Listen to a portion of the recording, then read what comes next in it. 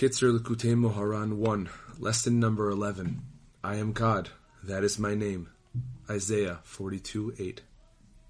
1.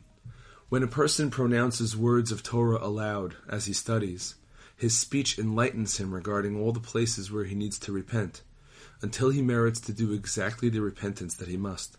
Similarly, on each and every occasion, with each bit of repentance that he does, a person ascends from level to level until he comes out of his present low level and arrives at an understanding of the Torah. 2. When a person is careful and ever mindful that the honor of God should be unblemished, while he himself is despicable and loathsome in his own eyes, and his own honor means nothing to him compared with the honor of God, he then merits to speak radiant words of Torah that illuminate for him the way to perfect repentance. In this manner, he merits profound levels of understanding in the Torah. 3.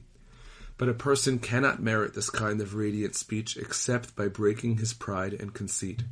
He should not study Torah out of a desire for honor, or out of contentiousness, God forbid, or in order to receive a rabbinical position or high status. Breaking one's pride and conceit is also dependent on maintaining one's sexual purity. 4. Pride is tantamount to idolatry. As a result of pride, a person lacks the faculties of speech with which to speak words that enlighten, and he cannot open his mouth at all.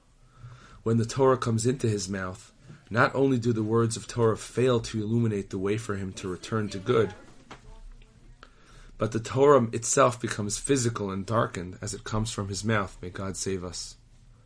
5. Pride and sexual immorality go hand in hand.